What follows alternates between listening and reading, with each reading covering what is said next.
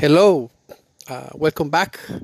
This is the third episode of this podcast, and today I want to talk about something that is derived from what we were talking yesterday. This is a principle for the actual real at peace attainment. You want to really understand what peace is. y- we have to understand first what this subject that going to talk today is about. Um, I'm going to read the introduction of the Course in Miracles. I think this is one of the most clarifying books I have ever read, and then I will explain what it means and how we can actually apply it to our life, which is the important thing. Sometimes we read, but we don't know how to apply it, and then that's the goal of this podcast: is to apply those principles, which are very simple principles, um, into our life and see how our life change when we apply them. It is nothing that we can actually foresee before we actually do it. Um, we can actually see, oh, this is nice, this is beautiful, this is a nice thought or whatever. But it it will be there until we just start applying. And when we start applying, it takes life, and it's not just a wonderful, it's not just a beautiful thought. It's a life changing thought, and when you start living it, you realize that it is not just a set of words. It is something beyond that. Um, and then that's what I want to talk about today. Let's start with the introduction. It says, "This is a course in miracles. It is a required course.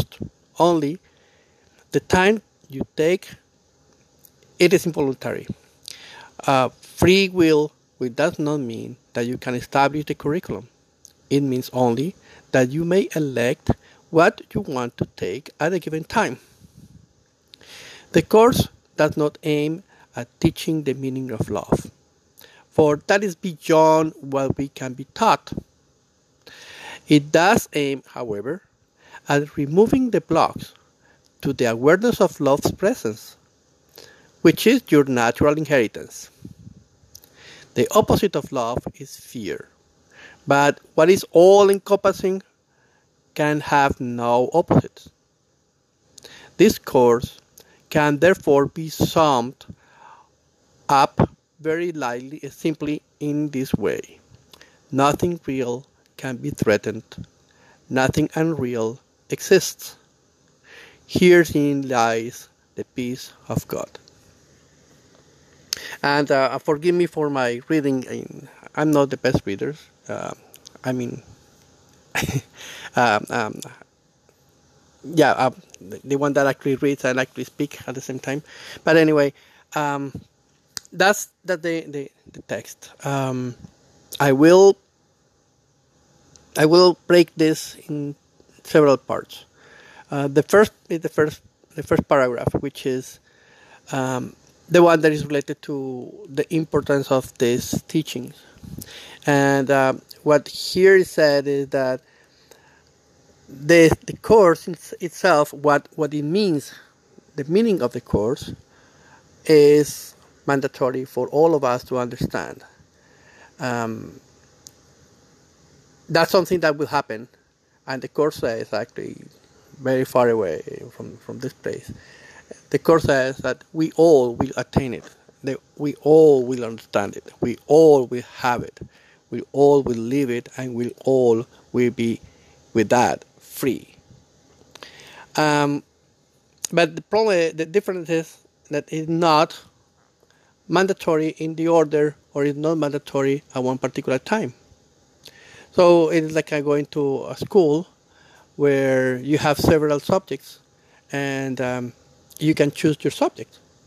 So you go to the university, for example, in my university, I went to the university and I have to take 20, um, um, 20 tokens on different courses, and each course has different tokens, number of tokens, and and then I would say, oh, I want to take this course, and I want to take this other, and I want to take this other, and then this other.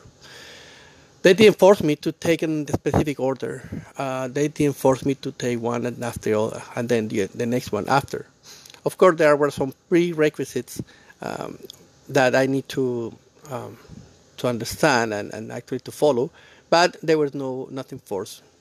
Um, and that's basically what the Course in Miracles says. This life is something similar to that. Um, we just choose what we want to learn, and we just learn it. And regardless, the course is mandatory at the end when you graduate from the university. You have to take or have been taking these courses. These are the courses that you have at minimum have for you to be graduated. But they don't force you when you take them. So you can spend 10 years in university, or you can spend 5 years or 3 years in some of universities. It doesn't matter. You can spend 20 years. They don't care. The only thing that they care is at the end you have taken those courses, right? And you can choose to delay that process or shorten that process. So the same happened with this course, and the same happened with the not with the book. I'm not talking when I talk about the course. I'm not talking about the book, but about the content of the book. It's mandatory. You need to take it, and at one point you will take it, and we will take it at one point. So hopefully this is the moment when we start taking those courses. But then it says free will does not mean that you can establish the curriculum. So notice that in here it's saying that the curriculum is already given.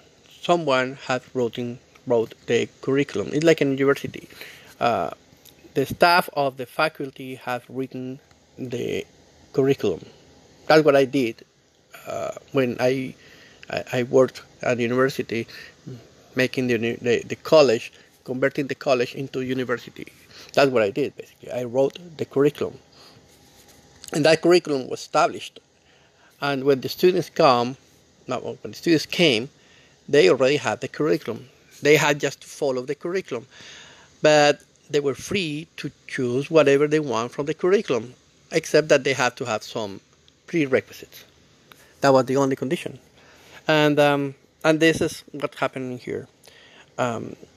You have not established the curriculum. The curriculum is something that is already there. And we had to decide if we want to take it or not. It means only that you may elect what you want to take at a given time. That's all.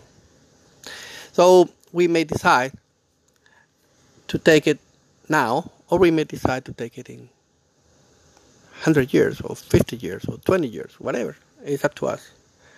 Then the introduction says, the course does not aim at teaching the meaning of love, for that is beyond what can be taught. And we were talking about yesterday about that. There are things that we cannot teach, because teaching implies speaking words that brings us concepts that give us to one specific reality. And the concept is separated from reality, and the words are separated from the concept. And then it's impossible to teach love, which is beyond the conceptualization of our human conceptualization. Why? Because love is an experience. It's something that cannot be taught. It's something that can be discovered internally in us. It can be discovered, but it cannot be taught. I cannot teach you to see. For example, I cannot teach you to see if you have eyes or if you don't. it is something that you have to discover if you have eyes how to see. It's not nothing that no one can actually teach anybody else to see, and that's the same thing. You just discover it. You just have it. You just get it. There is no way for someone to explain what love is and what it's not. However, there are of course clues, but that's our only clues, and they are expressed in words, and words are far away from whatever the concept is. But then the introduction says,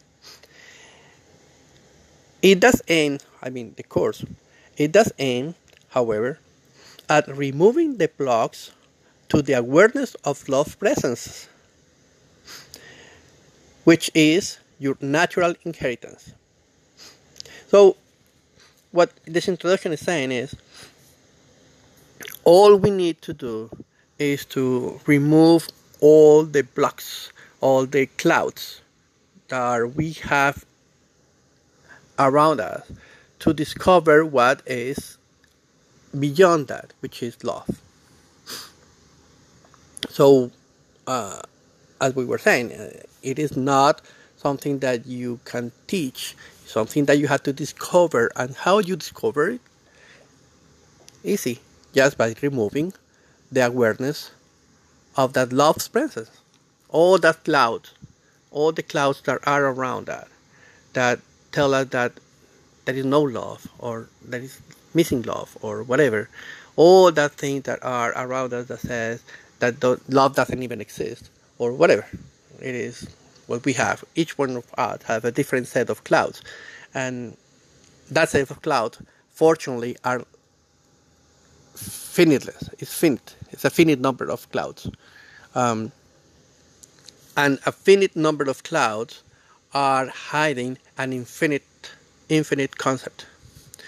So it's like the clouds in the sky, they're finite. We know that they're finite because at one point they're just gone. And then we can discover what is beyond those clouds, which is the sun and the stars and an infinite universe. The same is happening here. We have a set of finite clouds, finite blockers, that we need just to start removing, and then we will discover what love is, love's presence. And it says at the end, which is your natural inheritance, because, and this is the subject from maybe tomorrow, because we have not been created ourselves. So that is our inheritance.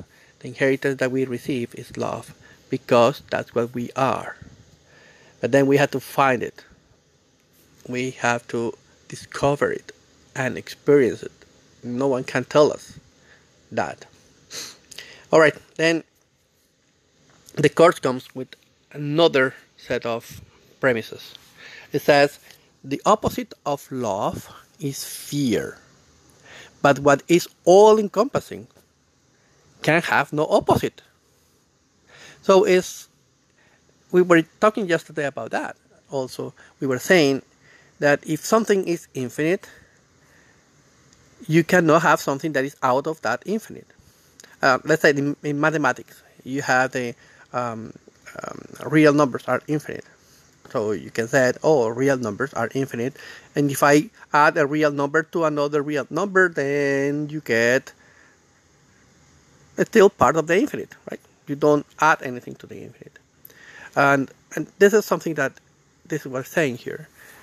There is no real number, that is not part of the infinite. And all the real numbers are part of the infinite. So he's saying the opposite of love is fear, but what is all-encompassing cannot have opposites. There is nothing that can be outside of love, right? Because love is all-encompassing. So it has covered everything, and there is nothing that is not covered by love. And fear is not something that belongs to that. Fear is something that we we believe is there, but it's not. Really, what it's saying is love is everything and nothing else is. Nothing else is. That's it. And then he finalizes with the course, finalizes with this part. He says, this course can therefore be summed up very simply in this way. Nothing real can be threatened. Nothing unreal exists. And that's one of the major statements of this book. Nothing real can be threatened. Let's try to understand this in this way. Imagine that I went to a store and I did something wrong in there. For example, I steal something. It's just an example. And then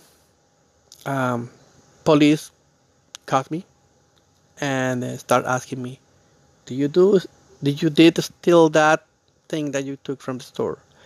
And then I may say, no, I didn't. Okay. So this is the showcase. What is real is that I really did it.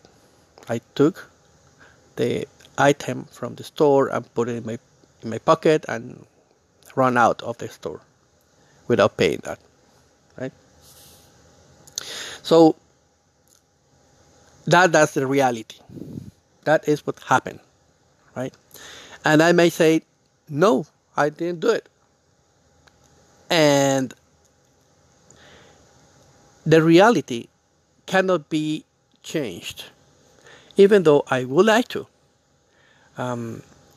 Then I would say, I didn't do it. You can't do anything. You can tell me anything. I didn't do it. And then police can actually keep telling me and asking me if I did it. How did you get this from the store? I don't know. How did you took this from the store? I don't know. And then I can answer always, no, I know. No. And then I will feel threatened sometimes because the police is pushing me to tell the truth, and then I'm saying no, and I'm saying something that is not true. And then the truth of that situation cannot be changed. My response to that situation is the one that is subjective to me. And then the actual situation cannot be changed. That's basically the whole thing. So what is real cannot be threatened. There is no way for you to change it. It is what it is, and that's it. And then nothing unreal exists. Means that even though if I say no, I didn't took it, no, I didn't do it, that thing doesn't really exist because the reality is outspoken. So it doesn't matter how many times I say no. If someone comes with a camera and said, oh, the camera telling that you did it, then it doesn't matter how many times I say no, the proof is that I did it. And then whatever I have said for the records doesn't even exist. Not anymore. Once it is proved, not anymore exists.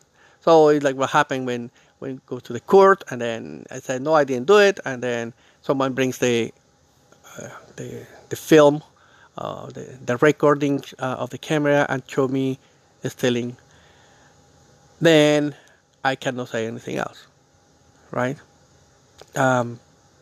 Nothing that I said before really exists. It's false. It doesn't even exist. And for the records of the case, it doesn't even exist. Right? The reality, and whatever it is, doesn't exist. And that's what I'm saying. Basically, we see it in this case, in our real life. But of course, the course is talking about something beyond that, right? Nothing real can be threatened, and nothing unreal exists, and that's applicable to everything. So even if we are working, and for example, I'm doing a design, and I have a version of my design, and someone else comes with another version of the design. They say this is better, I think, because of this, this, and this, and they said, oh, this is better because of this and this and this. And then at that point, when there are two different points of view, I cannot actually go to the other person and say, oh, you are wrong or I'm wrong. What we can do in that case is, it's like, what is the real thing that we need to fix? And then go to the real thing, to the object of a study, the object of the situation, the real core of the situation, and said, what is it? And then once we know exactly what it is, then we can actually say, then what is the best way to solve it? Because I cannot change the situation. And if I try to change the situation based on my design, then the result will be something that is not wanted. And then same happen with everything, right? So the core, we need to actually go always to the core and see what is it. What is the subject? What is the real thing? What is the reality of that? And then work on that reality and understand, and for us to understand what the reality is, then work around and see how my models are actually need to be changed to get into that reality. Not the other way around. Not try to bring the reality into my models, but the other way around. My models, mental models, to be moved to the reality. Because my models, if they are pointing to something outside, those models didn't actually matter. They don't even actually, they're unreal. And then because they are unreal, they don't matter. Right? The only one that matters is the reality. And my models need to actually try to understand the reality as it is, not as I want to be, as I want it to be, right? So that's the core point. So and then the book says in that introduction, here lies the peace of God, and this is very interesting because what the book is talking about is about the entire reality, not just one situation that we were pointing out. The situation that we were pointing out was because very, very, very, very pointed, just to explain something, right? But the reality is something more, and something that is there, but we don't see, right? Because we need to remove our block of the awareness of love, and what reality is love, and love cannot be threatened. There is nothing we can do to threaten love because love is the reality. And we can negate it, we can change it, we can interpret it differently, we can do anything we want with love, but love is only one single thing. It's there and we cannot change it. However, we try to. However, we try to avoid it. However, we try to eliminate it. However, we try to put it in our ways, and nothing unreal exists. Nothing of that what we do about love exists really. Nothing but what is real about our reality exists. And we will see that later on when we understand the real concept, when we get into the concept in something that I'm not going to teach, and the course is not teaching that, but we are going to get there at that point. When you start getting to that point, you will see, but all those things that I was thinking, all those things that I see people is thinking, this is really unreal. And because they are unreal, they doesn't matter. They don't change the subject. They don't change what is real. So they don't really exist. In the case of that reality, those concepts doesn't exist. It doesn't make any difference. So they are irrelevant. And then that's what all this means. I hope that was an interesting subject. I believe we have to come back and explain this a little better, maybe another time. But okay, this is the first introduction. This is something that is starting, and if you have any comments, just let me know. I will be posting also this into my um, Facebook page called Law of Attraction in Practice, which it has also many things to do with love of attraction, but it's a different type of attraction, not the one that we normally know. But anyway, so you can actually go there as well and read many of the comments and the things that we have written, and many of the comments and that people have written about that. So yeah, it's an interesting place to go as well. So thank you very much, Dan, and have a good day. Okay, bye bye.